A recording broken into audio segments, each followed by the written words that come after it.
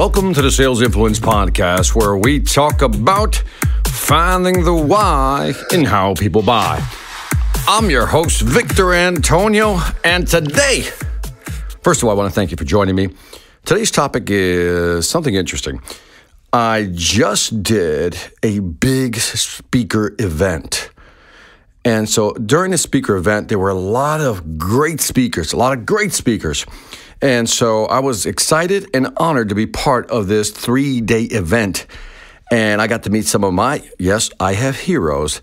I got to meet some of my heroes and people I admire.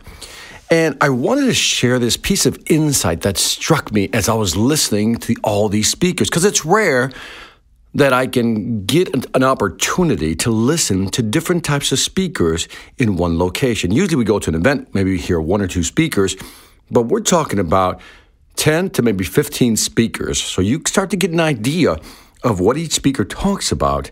And if you're like me, I like to look at not only the content, but I also look at the delivery system. So those are the two things I monitor. And if you ever have to present in front of a client, which I'm sure you do, remember, there's content and then there's the delivery system. Those are the two things I look at. You know, how good is their content? How persuasive is their content? But more importantly, how good is their delivery system? Here's the issue. If you have great content, but your delivery system is off, in other words, you're not delivering it or framing it in the right way, you won't penetrate the brain, the mindset of your audience or your customer as effectively.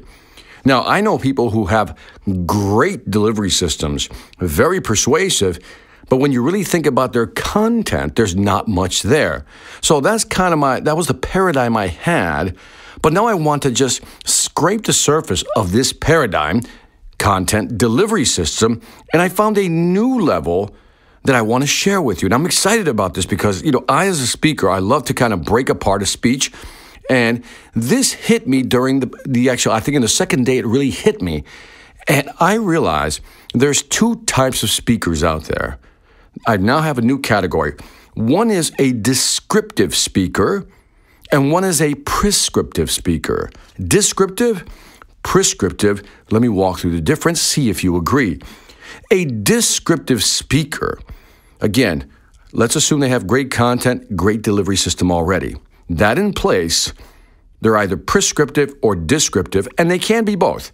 But I noticed that the majority are one or the other, almost like the Pareto principle, the 80-20 rule. 80% of the speakers I listened to were descriptive, with a D, descriptive. And what do I mean by descriptive? They will describe the sales process. They will describe what is happening in the market. They will describe the changes that are going on in the market. They'll talk about what's happening, how things are changing, and how the world of selling is changing. Very descriptive.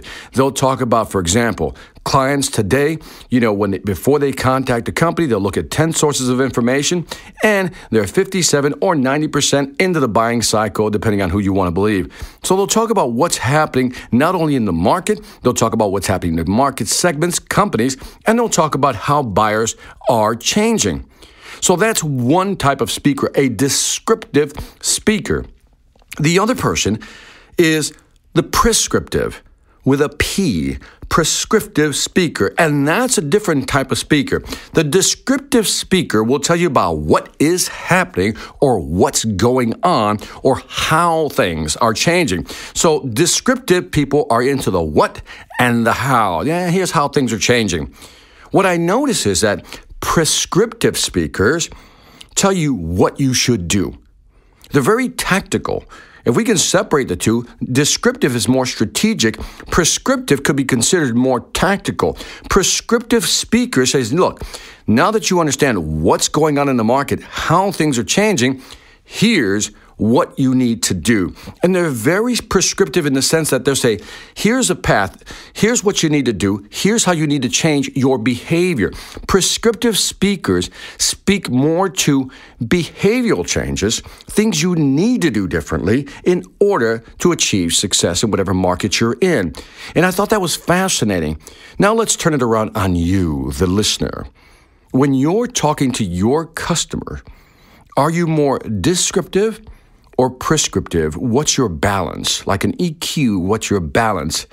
And I think there's a combination of both. You need to be descriptive, talk about what's going on in the market, how things are changing, but then be prescriptive in what they need to do. So for example, if you sell a SaaS product, you're an enterprise level company, B2B, you sell a SaaS product, right?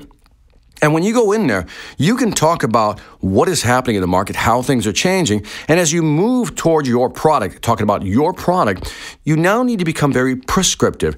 Here's how this product is going to be used, and here's how you're going to implement it within your system or systems. Here's how your company is going to execute on using this specific software. And when you become prescriptive, you're now talking about very tangible steps. Let's be clear here. I'm talking about very tangible steps. Look, give you an example. Mr. Customer, here's the product we sell. Once you implement this product, here's what's going to happen. Step number 1, we're going to have to train your employees. 2, once we train them, we're going to show them how to use the key, A, B, C, D, E, F, G. You'll be able to monitor your KPIs, and this is what you're looking for. And if one KPI is off, for example, KPI number 1, that tells you that you now have to begin doing this. If KPI number 2 is off, begin doing A, B, C, D, E, F, G, KPI. You get the idea. On and on. It's very descriptive in the sense that here's kind of what's going on, but prescriptive in how you implement it. And so in this conference, there was the 80-20 rule. I saw a lot of descriptive speakers talking about, again, what's happening in the market, how things are changing, but very few prescribing really tactical step-by-step implementation plans that actually the conference person that was actually in the audience could take away back home. Because isn't that what people want? When you go to a conference, what do people want? They want takeaways. Great, I love the philosophy, I love to hear at a high level what's going on, but I need to know from a tangible standpoint, what can I take back tomorrow and begin implementing the next day? That is when you become prescriptive. And I think the best speakers are those that are descriptive, but are not afraid to be prescriptive. Too often on that stage, I saw too much descriptive, and not enough prescription. Here's what you need to do to be successful. So think about how you present and what is your balance? When you're talking to a customer, what percentage are you prescriptive and what percentage are you descriptive? And maybe there's an interesting balance there to be played. Maybe you need to be more descriptive with a new customer to kind of describe what's going on and less prescriptive. But maybe if you have an existing customer, you want to be more descriptive in terms of explaining why the change, but maybe really go deep into the prescription. Here's how it works. Here's how you're going to implement it. Here's what you can do. And that is it for this Sales Influence podcast. Give me some feedback on this one. I want to know what you think. Again, 2 types of speaker, descriptive, prescriptive, or combination of both. What do you think the percentages should be, or what conditions would you change for those percentages? Again, that's it for this Sales Influence podcast. Don't forget to leave me some feedback on iTunes, Stitcher, or YouTube. I greatly appreciate you. You know I do. Also, check out my online sales training platform, the Sales Velocity Academy. We just added a new program. Go check it out. Over 400 videos, 41 courses, all my books. If you're serious about increasing your sales velocity, go to thesalesvelocityacademy.com. Lastly, I want to thank you for listening. This is Victor Antonio, always reminding you, selling ain't hard when you know how. Take care.